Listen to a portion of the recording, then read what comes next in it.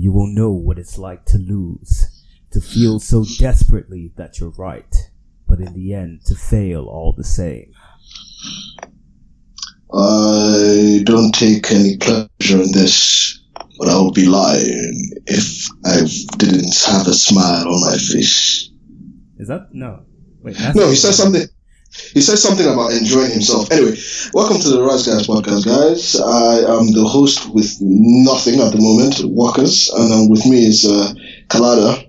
Also known as ruler of the supreme overlord of the universe, Thanos, Kalada Anger. That's me. Well, so you're a Titan? Yes, I am the last remaining Titan. So why aren't you some 10-foot tall purple Leviathan that could just fuck shit up? Don't worry, my growth spurt's coming. No, I'm also going to get that Josh Brolin plastic surgery type look on my face so that I can... bruh, you know, I ain't gonna lie, man. I was just watching that movie and I was just looking at the monster's physique. I said, man, guy, that's the type of physique I want in the future. Just be huge and menacing like Thanos. Anyway, so as you guys have probably heard, we've already seen Avengers Infinity War. And obviously, we just thought that we sit down and have like a complete spoiler-filled discussion about the film. So I didn't even think, man, we need to have this discussion. We needed to have the discussion because I ain't gonna lie. After I saw this movie, man, I just sat down on the subway on my way home, just feeling some type of way, man. Have you seen, you know the Kermit meme where Kermit's depressed? Exactly. It's like before you watch Infinity War and then after. It's like you're just smiling, you're having the time of your life, then you come out of that cinema room and you're just like, what the fuck did I just watch, man? Melancholic, you don't know where your life might go. No. Bro, I ain't gonna lie, man. I got some emotional headache after I watched that movie. Guy, like, honestly, I was waiting for the train for about 15 minutes. I was waiting for, so I was on the train platform, and I was just walking along the platform thinking about everything that happened in that movie, and I was like, damn, like, what is this existence? What is our purpose in the universe? Could we lose everything in an instant? What would you do? Yeah, going on. We need to have a discussion about the movie. So if you haven't seen the movie, please now. Just leave. Don't even bother. Don't come back. Don't blame us. Don't bother listening to this episode until you've seen the movie. If you haven't, you can check our previous episodes. You know, I just have to give them that plug, you know? Yeah. But okay. Carl, I'm gonna ask you this question. Do you think the 10-year build-up to this film was worth the payoff?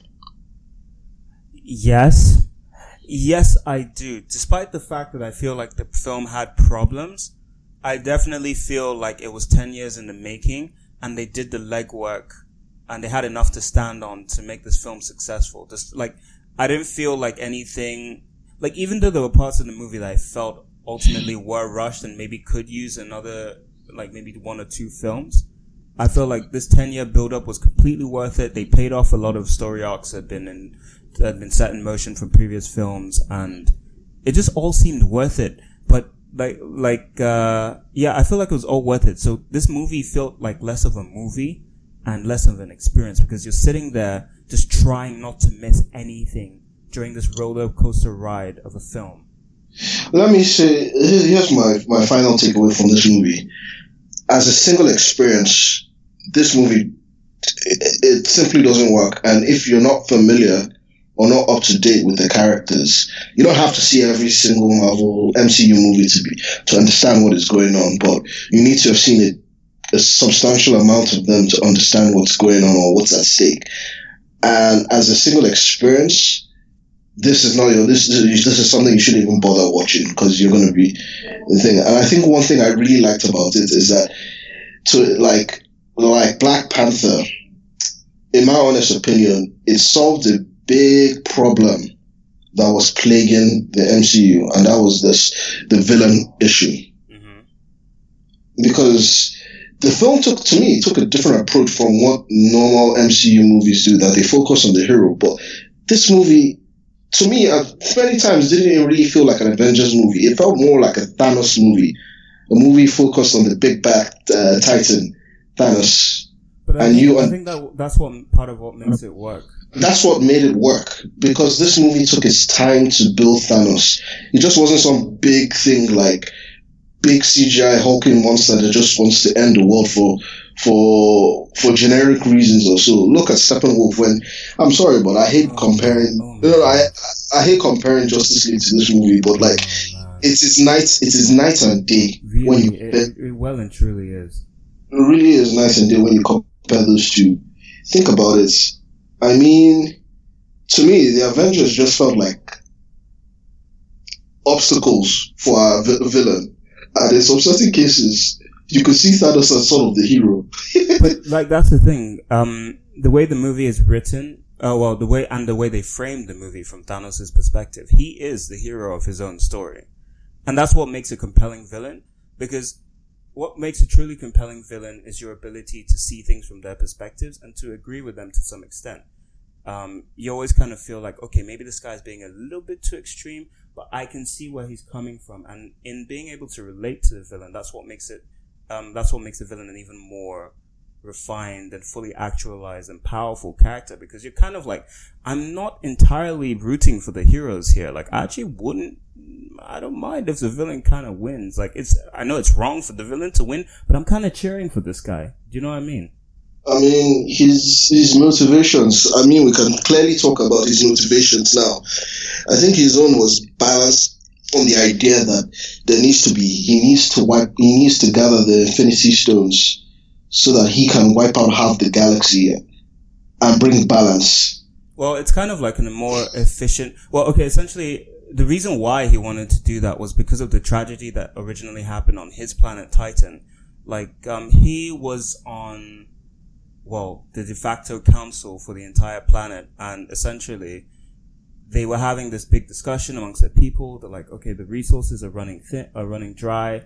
We don't have enough resources to sustain our entire population. What should we do? So they were debating this issue, and he's like, hey, listen guys, like, I know this isn't going to be a really popular opinion, but how about we kill half the population through random selection? And the people were like, bro, you crazy? They're like, nah, we ain't having this. And then essentially he had to watch as the resources on his planet ran dry, and it just led his people to extinction, supposedly. That's what he says. And it's quite interesting. So because of that, that's why he wants to wipe out half of the universe, because he feels like, okay, this is a tragedy that happened to my planet, and this should not be happening anywhere else. So I am going to take it into my own hands, because I let this happen before, and look where it got my planet. So I'm going to go around and I'm going to do this across the universe and save these races from themselves. You know, I like that reasoning better than the original comics, because in the original comics, made me laugh. So dumb. Like in the original comics, his motivation was because he wanted to impress death. Marvel's version of death is apparently a Grim Reaper with boobs. So. Well, Marvel's version of death is a sexy, dark-haired woman who overlooks the universe, going from planet to planet, killing, like, ruling over life and death. And the original Infinity War comics opens, and you see Thanos. He already has all 6 Infinity Stones, and he's talking to Death. He's like, "Hey, look, I've done it. I've done this all for you. I've attained all of the Infinity Stones. Now, please give me your sweet embrace." And this baby is just like a peg. Yeah, if you actually look at the panel, she kind of looks like, I'm not really sure about this. I'm not really comfortable with this guy, but he's kind of doing my job for me, so I'm not really going to say no. And then he snaps his fingers, and boom. Then half the universe is wiped out. But then again, anyway, moving on. As far as the villains go, I think he's one of the most developed, if not the most developed villain of the universe so far. Yeah. Close second is obviously Killmonger. Although Killmonger had less screen time to be able to achieve his goal. So I guess that's what's worked in his favor. And, I get it. Getting 5 or 6 to make this movie must have been a Herculean task, because think about it. You have over 10, or I don't even know how many superheroes there were at that point, but you have over, let's say, easily over 15 of them. Yeah, exactly. And you need to find some way to put them in the film, give them enough screen time. Obviously, some got more time than the others, and some still had enough, just had a little bit, but had enough time to shine. So, like, when you think about the Avengers, who were the ones that stood out to you for this movie? Oh, who stood out? Yeah. Thor. Thor was the MVP of this movie. Oh, yeah, like, it's without a doubt, Thor was the MVP of this one. Think about it. This dude literally, obviously, and you know one thing I really liked is how the movie started. It basically just established Thanos as an immediate threat. Because the movie carries on from where Ragnarok left off, and you see, like, half of Asgard is already dead on the floor. Well, yeah, in the post-credit scene at the end of Thor Ragnarok, you see Thanos' ship appear in front of the Asgardian, transport ship. And so, at the end of that movie, you kind of thought, well, fuck, these guys are screwed. And I love the fact that the movie immediately picks up where they left off, and you see, like, everyone's been decimated. So it kind of shows that, yeah, this guy is not here to play games. He's not gonna come in and be like, ha ha ha ha ha, I'm here now. I'm here to attack you guys. Watch my attacks. Isn't it great? Ha ha. Yeah.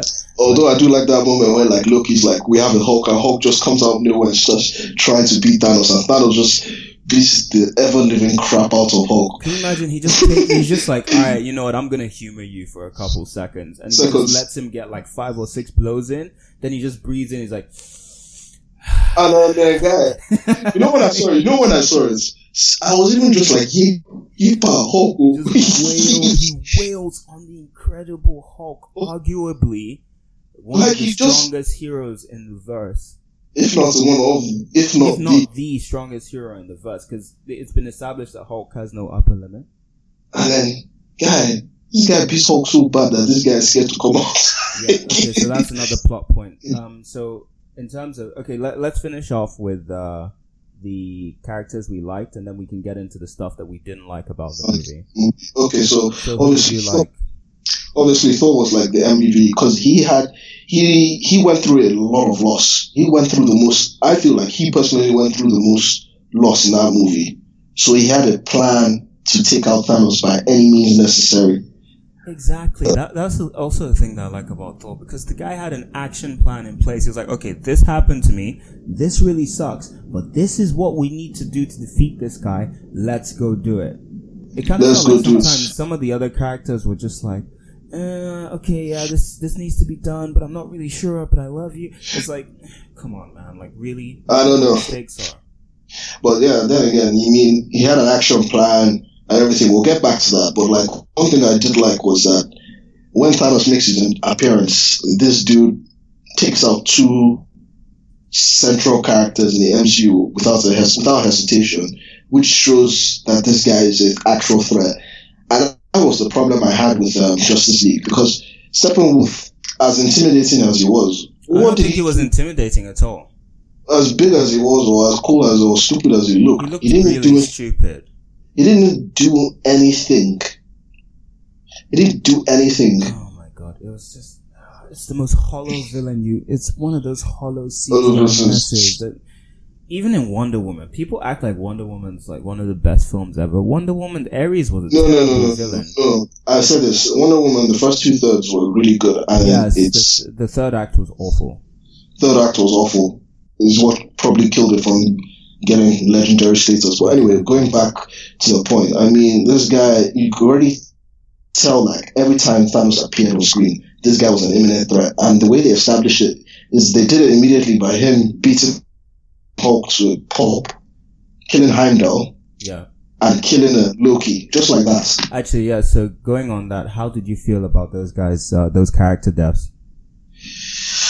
The Loki one was kind of, the Heimdall one I kind of saw coming, because, you know, part of it is that, part of the problem with the movie is that you already know a lot of the contractual situations of the actors going into the film, and you know the backstory of what they're doing. But like Heimdall, Elba says he didn't really enjoy his MCU experience, so he's been looking to be written off at some point. So Heimdall's even as a character, Heimdall just didn't really have a lot of purpose left, especially after Asgard. Heimdall is a character of infinite power, but I feel like the MCU didn't didn't utilize him properly. Infinite power? No, infinite knowledge No, and no, no. wisdom. It was infinite knowledge and wisdom, and was like a key cog in the Asgard mythology. Yeah. But I didn't really feel, that one didn't really get to me. But the Loki one, that one was kind of sad because, you know. Despite the fact that Loki is this treacherous, dishonest, and just sometimes unlikable character, you kind of felt like, okay, even though he's done all these things, and you could even see it on Thor's face, it's like, okay, yeah, even though you are the worst, you're still my brother, and we've been through a lot, and I still love you. And watching Loki get choked out like that, and then I think he just used 2 fingers to like crush his windpipe. That was awesome. And then after that, the thing Heimdall does is he sends Hulk to Earth. You know, one thing I do like about the film is how they paired the different Avengers together. Because, you know, up to the build-up, you were thinking how these guys how did the film get all of them together? And I like the way it paired them. I know you don't like the Hulk one that much, but the reason the Hulk one had to happen was because these guys, in the original comics, it was Silver Surfer that brought the warning to Earth that, yo, Thanos is coming and I've seen what he's capable of. Yeah. So, Bruce Banner played that role in this movie. And I know a big subplot of it was that he couldn't bring out Hulk again because Hulk doesn't want to come out after that beating he received. What do you think about that? I did not like that subplot at all. Because if he had come out a lot earlier, a lot of the threats that happened or the combat sequences that could have happened would have ended a lot faster if Hulk came out to play. Yeah, exactly. Because like even if Hulk is afraid of Thanos, 1-on-1, maybe okay, you can establish that Thanos, you can't take on Thanos 1-on-1, especially if he has the power and the Space Stone. With the Power Stone, Hulk can't match Thanos. That's just fact. But the thing is, like, okay, so they established this plot point that the Hulk can't come out anymore, and it just got really annoying because... Well, he doesn't want to come out. Yeah, because all of these... Okay, the Black Order, these guys are fodder next to the Hulk. Let's just... Oh, yeah, okay. That's another thing we need to talk about. The Black Order. What do you really think about them? Apart from Ebony Maw, I thought the rest of them were pretty trash. I mean, they were just cannon fodder. They were just obstacles for the heroes to fight. Yeah, I love how Ebony Maw was kind of like a Mormon or like one of those Christian evangelists. He's like, rejoice. No, man. Yeah. Ebony Maw was just dick riding Thanos, man. No, but that's the whole point. He's going around like one of these evangelists and he's like, rejoice, for we have brought you salvation through the power and wisdom of his lordship. Man, dude, the guy had the coolest part of the bunch, but man, that guy, I was getting tired when he was just dick riding Thanos, man. I love the way, yeah, I mean, they were channeling Magneto with the way he used his powers, even the way he moved his hands and everything while using his telekinetic abilities. He just reminded me of Magneto so much. Like alright. Just wave his hand and this guy would go flying, and it was so casual for him. Okay, now we've talked about them for a bit, we'll get back to them. What did you think about, who else was a key part of the movie? Doctor Strange, Iron Man, and Peter Parker were like a trio before they joined up with like... What did you think about the Guardians of the Galaxy in this movie? I thought that character interactions with Thor were hilarious. Especially when he was on the ship. And obviously, like Chris Pratt. Yeah, he's trying to make his voice deeper. He's like, he just seems really insecure because Gamora's like, oh wow. Gamora's feeling Thor, and then I love how Drax says like, yo, this is a man. You're a dude. This is a man, a very muscular man. And you're a dude. Yeah. No, but like, I like some of the character dynamics, and then obviously like, I love the way Thor kept calling Rocket Raccoon. He's like, rabbit. But yeah, I mean, I like some of the pair-ups that they had. So, you had Thor, Rocket Raccoon, and Groot, who plays a big part in the movie, despite him just being like a petulant little child just playing on his video game, not doing anything. I am Groot. I am Groot. Who else was paired up? So we had Iron Man and Okay, well, Iron Man and Doctor Strange and Peter Parker, I don't think initially that was a very good pairing. Just because I felt like... I don't know, what do you think about the movie? What do you think about Iron Man? Because I really don't think he's really grown as a character. He's just still a tremendous douchebag. Yeah, he's just... it's like there's no character growth. But I think that's also a problem to do with the writing. They're trying too hard to make, it's to do with the writing, and it's also to do with the politics off screen. Robert Downey Jr. is obviously jostling and tussling with the directors and all of these people off screen, saying like, hey, I'm the driving force behind the MCU. If you don't have me in the middle of the posters, if you don't have me with enough screen time, I don't want to wear the iron mask on screen for that long. That's why he kept taking the helmet off. It was just a bit ridiculous, and it just feels like they shoehorned Tony Stark in there. It's like, he really doesn't have that much to do. Like, realistically, they should have killed him in this movie, especially when he got stabbed. I was like, this would have been a great moment. But then again, we need to talk about why he got spared, because like at some point in the thing, like, you know, like we all know who has the Infinity Gems by the time the movie starts, and Doctor Strange is the permanent holder of like the Time Stone. So like during the scene where Peter Parker, when they're sitting on Titan. Planet, when they get to waiting on Titan for Thanos to come back, you have they have like a brief scuffle with like Peter Quill, who else came? Mantis and Drax, and then obviously like at some point Nebula comes in. We'll get to that point. Well, soon. Basically, I think you're detracting from the original point. The thing is, the reason why they kept Tony Stark alive is because while they were waiting for Thanos to come back, there was a point where Doctor Strange is meditating, and he looks into the future, and he says that he sees about 14,600,005 something possible futures, outcomes, and they only win one of them. And he says and even when even after their fight with Thanos, when they lose, he even says, Tony, this was the only way, as he fades away and turns to ash. So this is the end game, and this was the only good outcome. Yeah. This is part of the only good outcome. Yes. How that is going to turn out, we don't know, but I'm kind of excited to see what will happen. Yeah.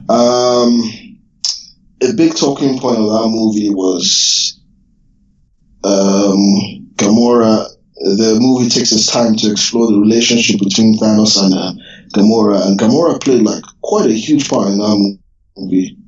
But I think a lot of feminists will be quite angry at the way she was used as a character. It's become a trope in modern media, where basically the female character is killed off to serve as character development or the driving motivation for the male character to push forward in the story narrative. Yeah, but then again, the point of her death, unfortunately, which was like really like hard to see, man, because it was focused on the fact that in order to get the Soul Stone, you must sacrifice something that you must sacrifice something you love.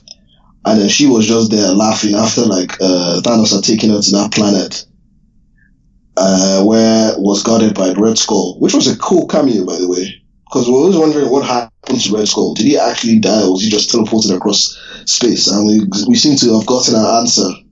Yeah, exactly. Like, it's quite interesting. Honestly, I don't think it needed to be Red Skull, but it was quite cool that they decided to give him that minor role, because he's going to serve no other purpose moving forward. It was just a cameo. It was just to let people know, okay, yeah, he's still alive. He didn't die at the end of Captain America, like most people thought he would have. Yeah. Anyway, the whole point is that, you know, in order to get the Soul Stone, he needed to sacrifice something close that he really loved. And obviously, like, Thanos, obviously, through flashbacks, you see that he grows fond of Thanos and Gamora, and he takes her in as an adopted daughter. And it's kind of cool seeing that moment happen, because, you know, in the previous Guardians of the Galaxy, we only had to take Gamora and Nebula's word for it that they were raised by Thanos. But we never saw... We believed it, but yeah, it was good to see how that relationship formed.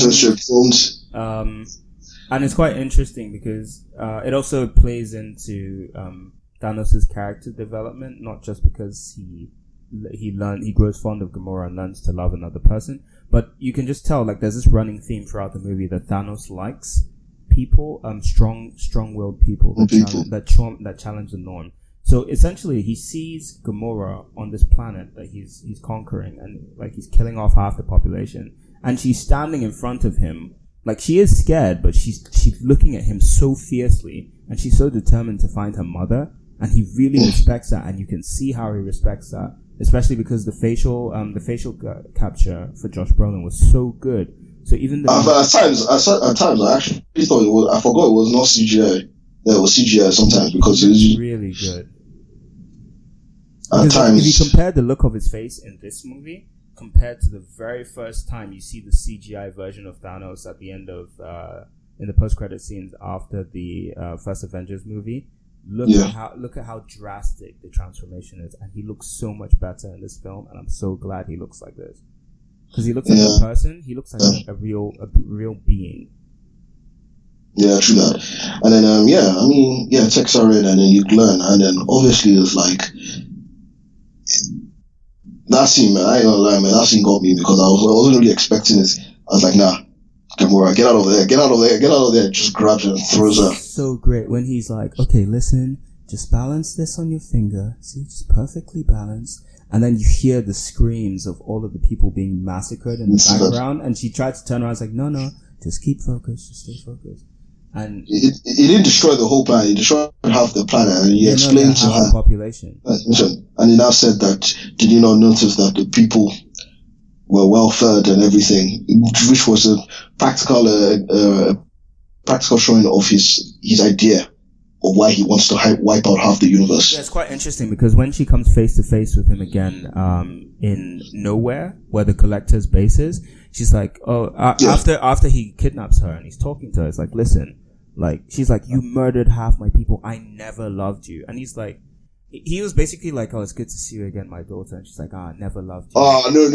Well, that scene where this has been the most miserable part of my life. And he's like, yeah, you said that to me every day. No, but that scene where she stabs him in the neck and he just dies. And then it was just a ruse using the reality stone. Says, oh, so you do care for me.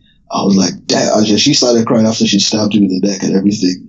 And I was like, damn, this guy just played with her with the reality stone. Yeah, that was great. The point I was actually getting at was talking about the practical solution that you mentioned to do with Gamora's planet, because she was like, hey, listen, you wiped out half of the population. You killed my family, killed half of the people on my planet. But it's like, but look at your planet now. Have you seen it? It's like, she's like, well, no. He's like, it's a paradise. Everyone's living in peace and prosperity. If you could see it now, I did your people a service, and now they can thrive. And she's like, well, what did it cost? And she, and essentially even further on in the movie, after she's sacrificed to become the Soul Stone, Thanos has a brief experience where he sees her soul. And Thanos. Thanos. And she's like, he sees a projection of Gamora's soul that appears to him as a little girl, and he's like, yes, I've done it.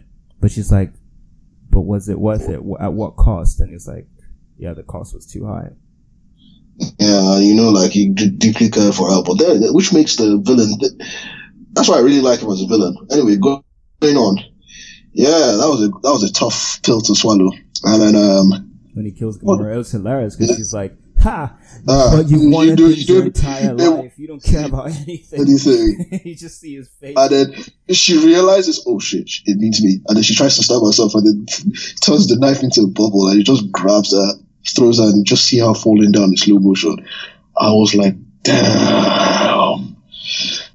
And everyone in the cinema, and I love watching this type of movies in the full cinema because everyone was like, yo, the cinema just stopped. I literally heard someone drop their popcorn. Yeah.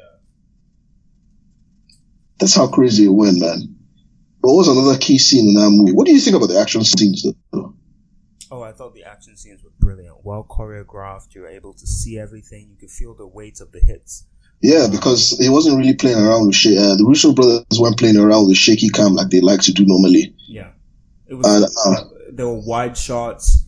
It was quite easy to tell what was going on in most of the scenes. I think, the problem with some action movies is that they always do the shaky cam thing, or maybe they film from a first person perspective of the hero, and it just doesn't really work. I think it's great that they were able to give such wide pan shots and over the shoulder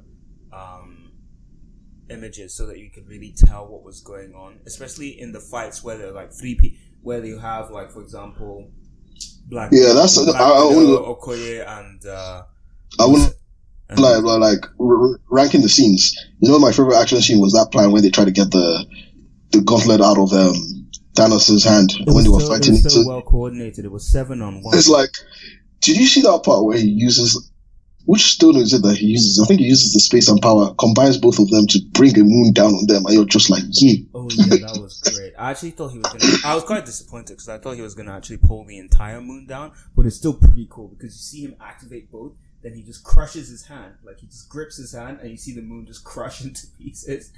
Well, that scene was mad because everyone because Doctor Strange. In fact, Doctor Strange is another MVP in that movie, man.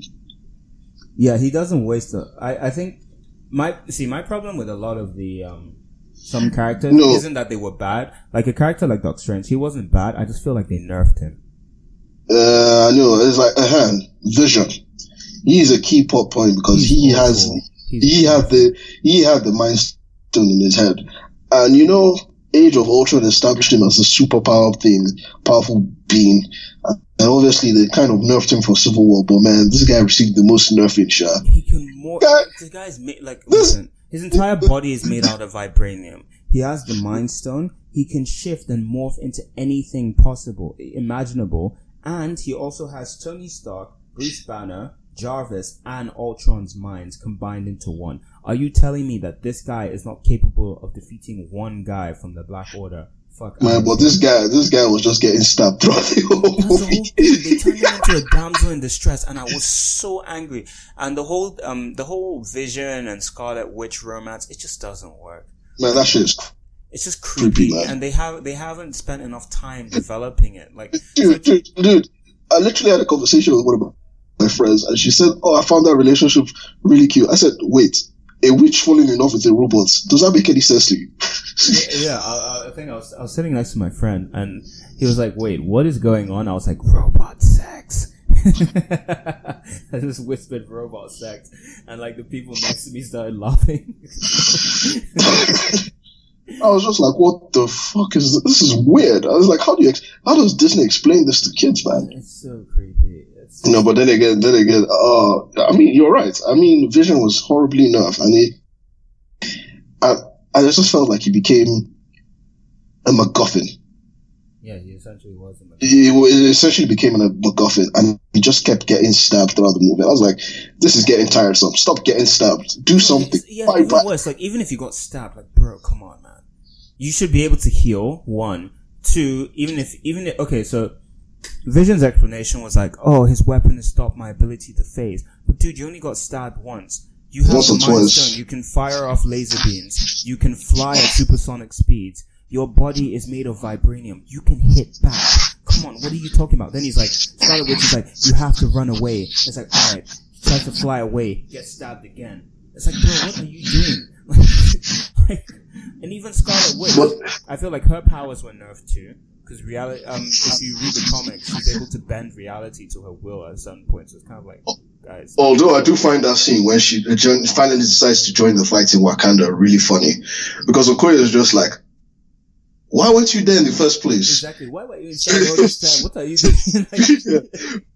She basically just addressed everything that the audience was thinking at that point. And everyone cracked up laughing. Speaking of which, what do you think about Wakanda in the movie, man? I thought that Wakanda was incredibly underserved. It didn't feel like Wakanda. It felt hollow. Exactly. It felt hollow.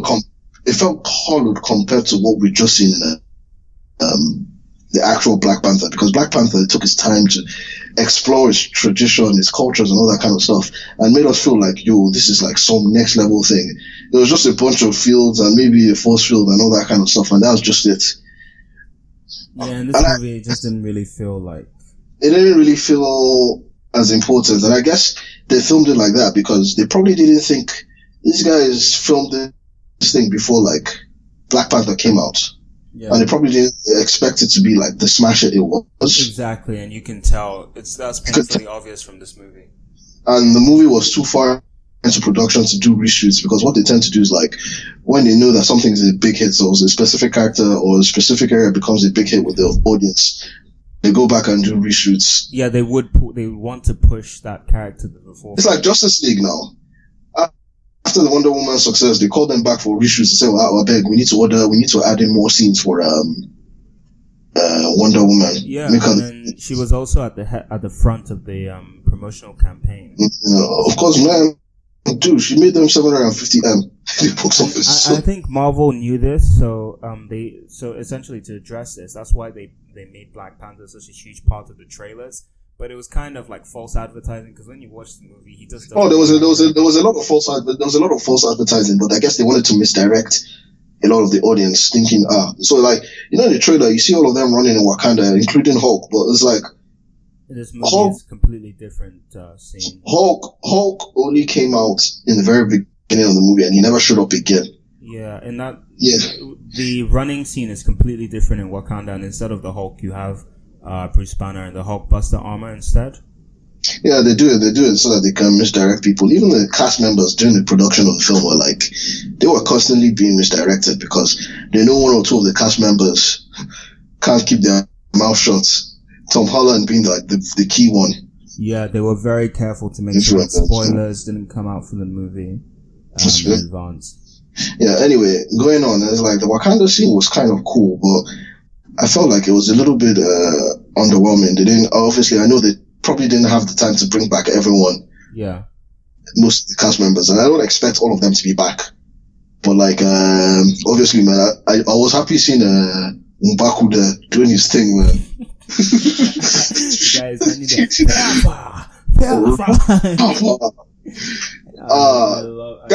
The guy wanted a rack now, so he got his rack. Yeah, it was great. It was great. But it's cool. It's cool to see that, especially like him and Okoye. Yeah, like it's interesting to see that him and M'Baku are cool. But it was also very interesting to see that Wakabe's tribe was there, but obviously I think he's been imprisoned. Oh, we don't know where the other border tribe is, because they bring that point up anyway. The but leader like of the border tribe, he's not there. Yeah. Anyway, what I find really cool is that what's his name? Shuri felt underused. She was only there for like 1 minute. Yeah, 1 or 2 minutes. Listen, Shuri, we need you to analyze this super complicated piece of the universe. Can you do it? It's like, sure, let me do it in 5 minutes.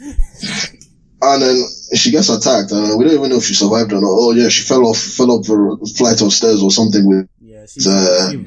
Ayo. She probably survived. Anyway, speaking of which, we need to talk about the biggest points that shook everyone in the cinema. Like, in this type of movies, you usually expect the hero to win, but man, Thanos. It was great. So like the third act of the movie, so Thanos. After Thanos arrives in Wakanda, and basically there's this struggle where Scarlet Witch is supposed to kill Vision. He's like, listen, he has 5 of the stones now. This is the final one. At least we can prevent him from getting this one. You have to kill me. So this is also a parallel to Gamora and Peter Quill, because she also said, hey, listen, I know the way to the Soul Stone, and if it comes down to it, you should kill me. So they did this parallel lovers thing where both couples, one person from each of the couples was asking the other to kill them if something happened. So essentially, everyone's trying to stop Thanos from getting to Vision and Scarlet Witch, and it's so great to watch because this guy is just walking through and he's just like wrecking everyone. Like, you see Okoye go at him, backhanded slap. You see, yeah, you know what? Speaking of Steve Rogers or Captain America, or no matter whatever they call him, I don't really think he added much to this movie. He didn't have a lot to do, and he didn't have a lot to do, and he didn't have a lot to say. And I think he was just there just to say, yeah, this guy can fight. That's it. And he's he's leading like the remaining fugitives that left the Avengers. Yeah. So I didn't really feel like he made a big impact. And I think one thing that I have to talk about is that the movie to me, at some point, felt like it made the same mistakes Amazing Spider-Man 2 did. How so? How so? You remember what my problem with Amazing Spider-Man 2 was? With Electro? No, it just didn't tell a complete story.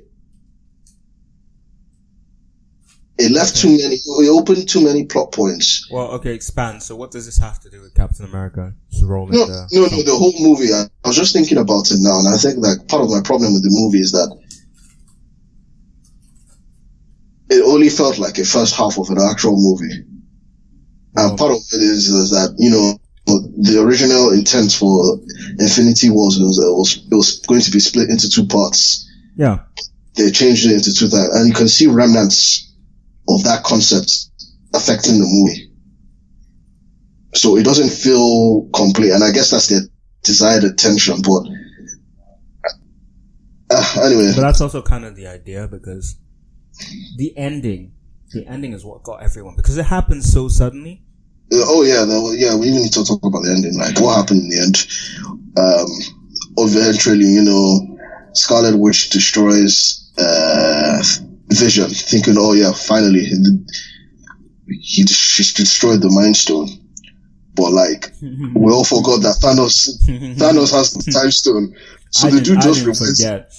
I know, everyone. But it's hilarious to see everyone in the crowd go, oh shit. Oh shit, he has the Time Stone. So he just rewinds everything and then just turns up behind her, just slaps out of the way, grabs Vision, just tears the thing out, and the guy just becomes like this colorless, lifeless corpse.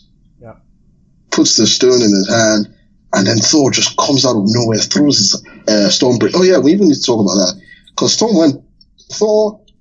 Thor went to this planet, the dying star where Mjolnir was originally made, and he needed to make a weapon capable of killing Thanos with the Infinity Gauntlet in hand. So he made this weapon called Stormbreaker. Fun fact.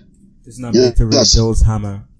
Yeah, Beta Ray Bill's hammer. For those who don't know, Beta Ray Bill is like this alien that in the Thor comics that was also worthy of holding Mjolnir. So like Odin went to the elves that made Mjolnir and made a Stormbreaker for him. So this is their own version of it.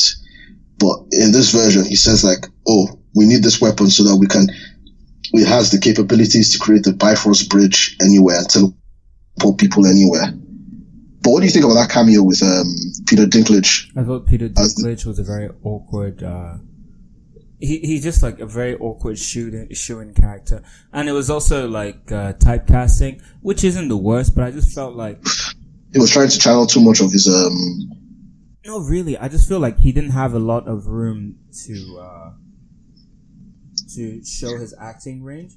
And it was kind of like, you could just tell, like, he just didn't seem very enthusiastic, but maybe that was also how they wrote the character. I'm not entirely sure. But the way he read his lines, it just seemed very awkward. And it's like, okay, I am this exposition character, and to make the new Stormbreaker armor, I don't have hands, so this is how we're going to do it. And it was just like, bro, like, okay.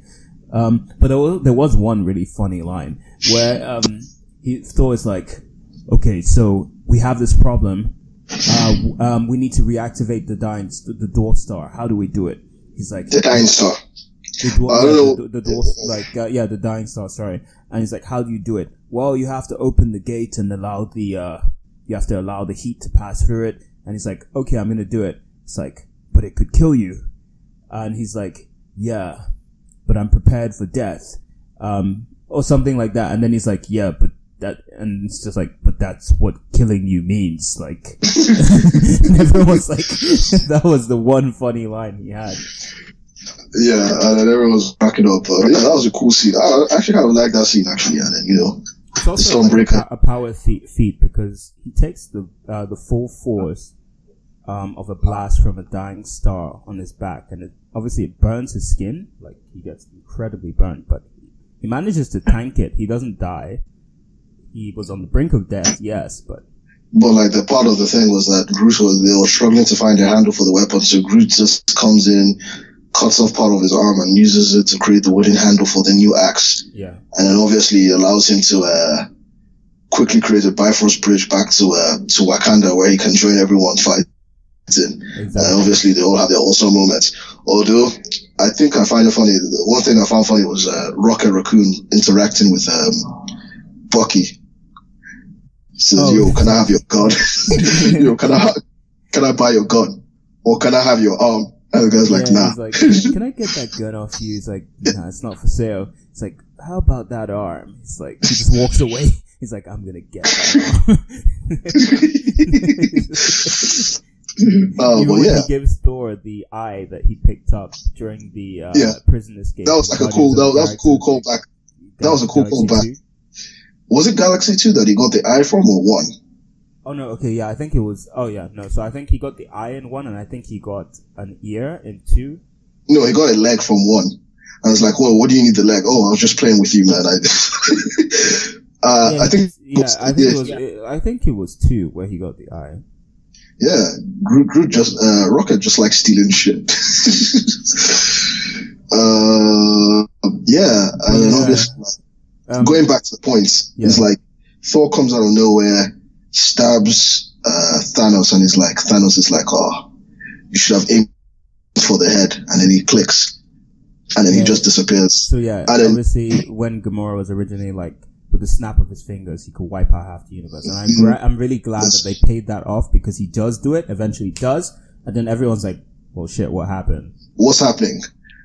Nothing's happening, and then everyone's just people are slowly turning into dust and dying. But I love how intense they made the scene, because the music completely stopped. You can tell that everyone's confused. They don't know what's about to happen, and by the time it does start happening, people are freaking out. Exactly. People are freaking out. So who died? So we lost T'Challa. Yep. Bucky. Yep. Scarlet Witch. Yes. Doctor Strange. Drax, Peter Quill. Drax, Mantis, Peter Quill. There's who else?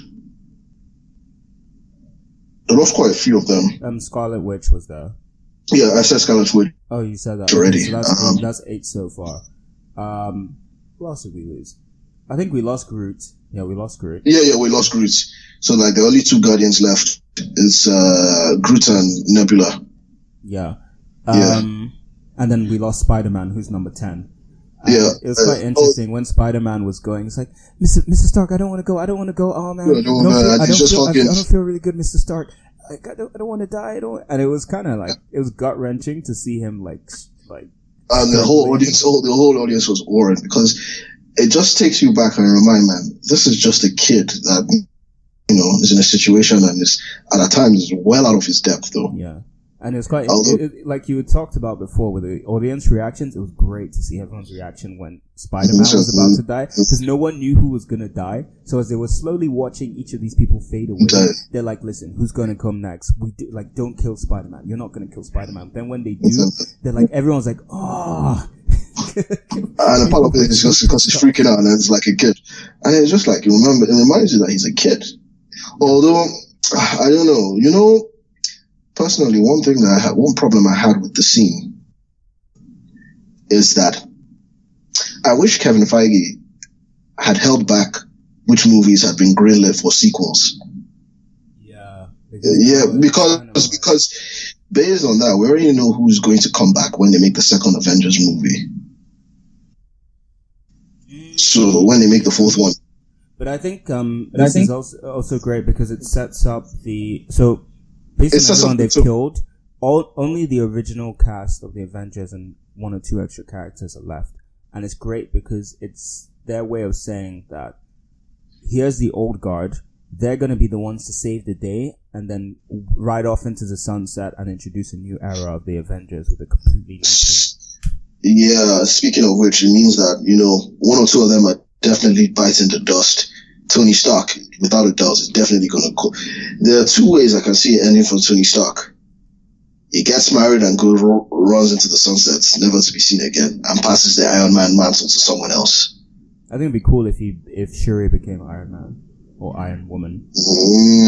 Nah, No, we don't need that. Have you seen the new Iron Man comics where they have the...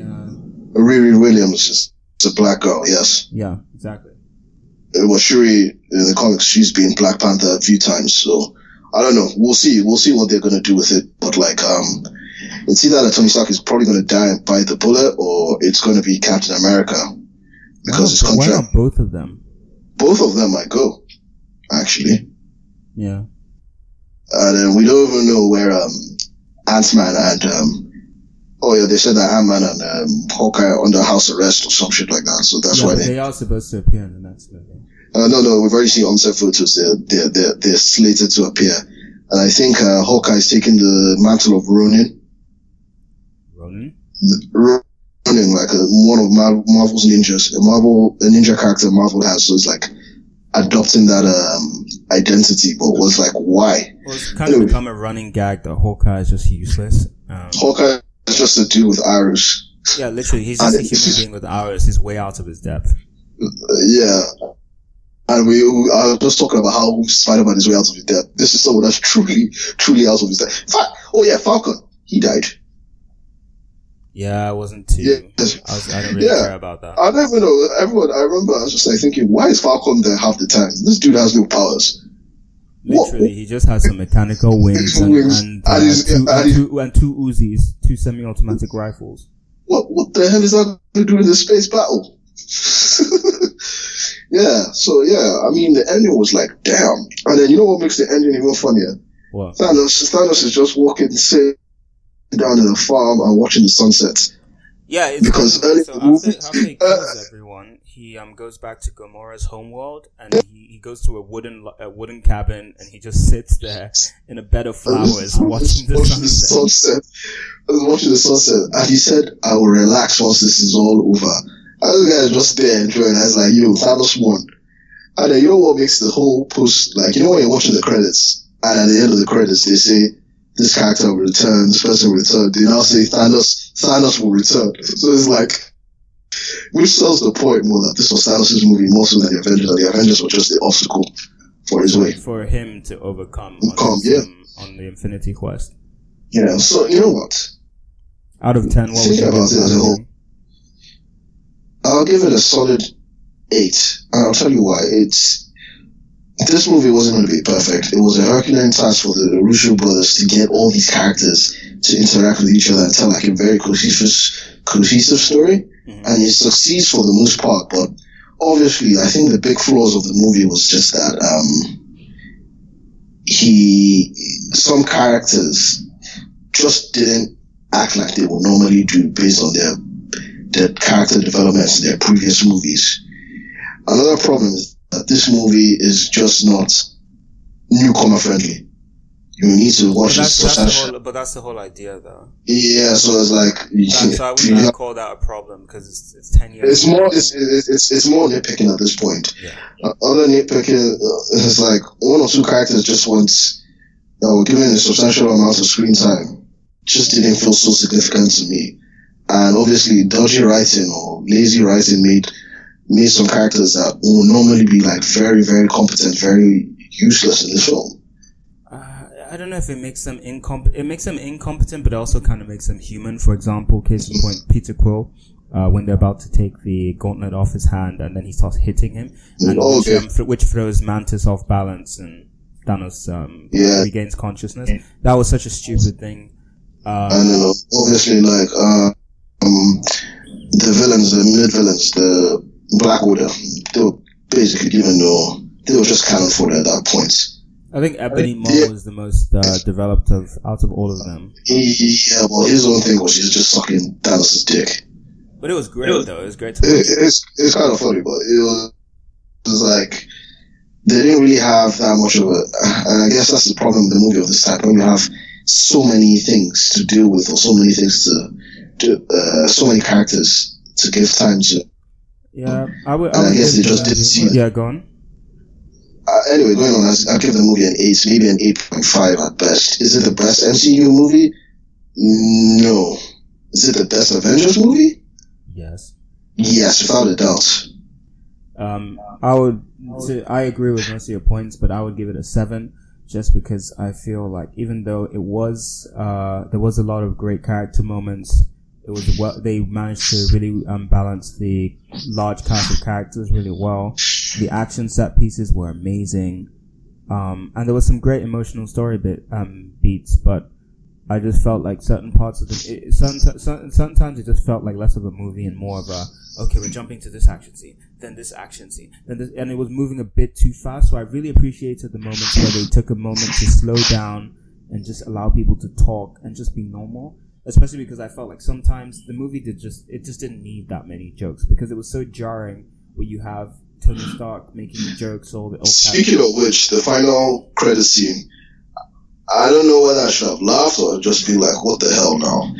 Oh yeah, we didn't talk about the post-credit scene. So the post-credit scene, you see Nick Fury and Maria Hill driving in New York, and you actually see the actual effects of the whole universe. Well, yeah, people basically start falling to ash, and then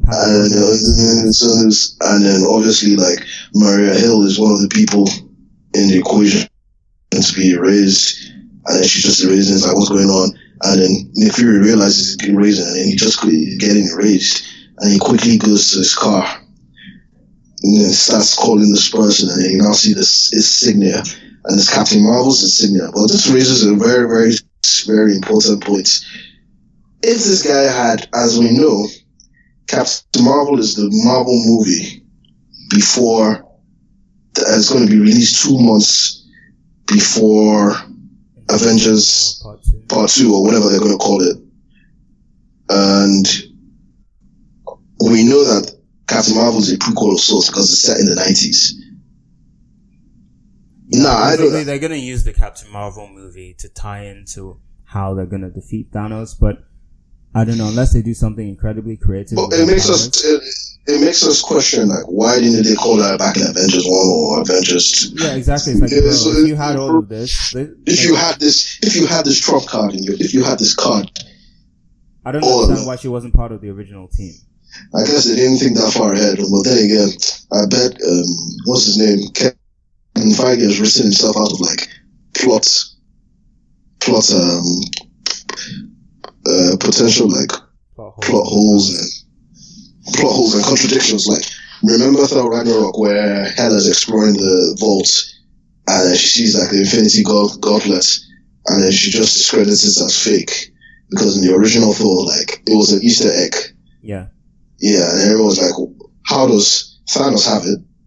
Whereas it's in, it's Odin's fault. It's Odin's fault, yeah. But anyway, that's the movie. That is our review.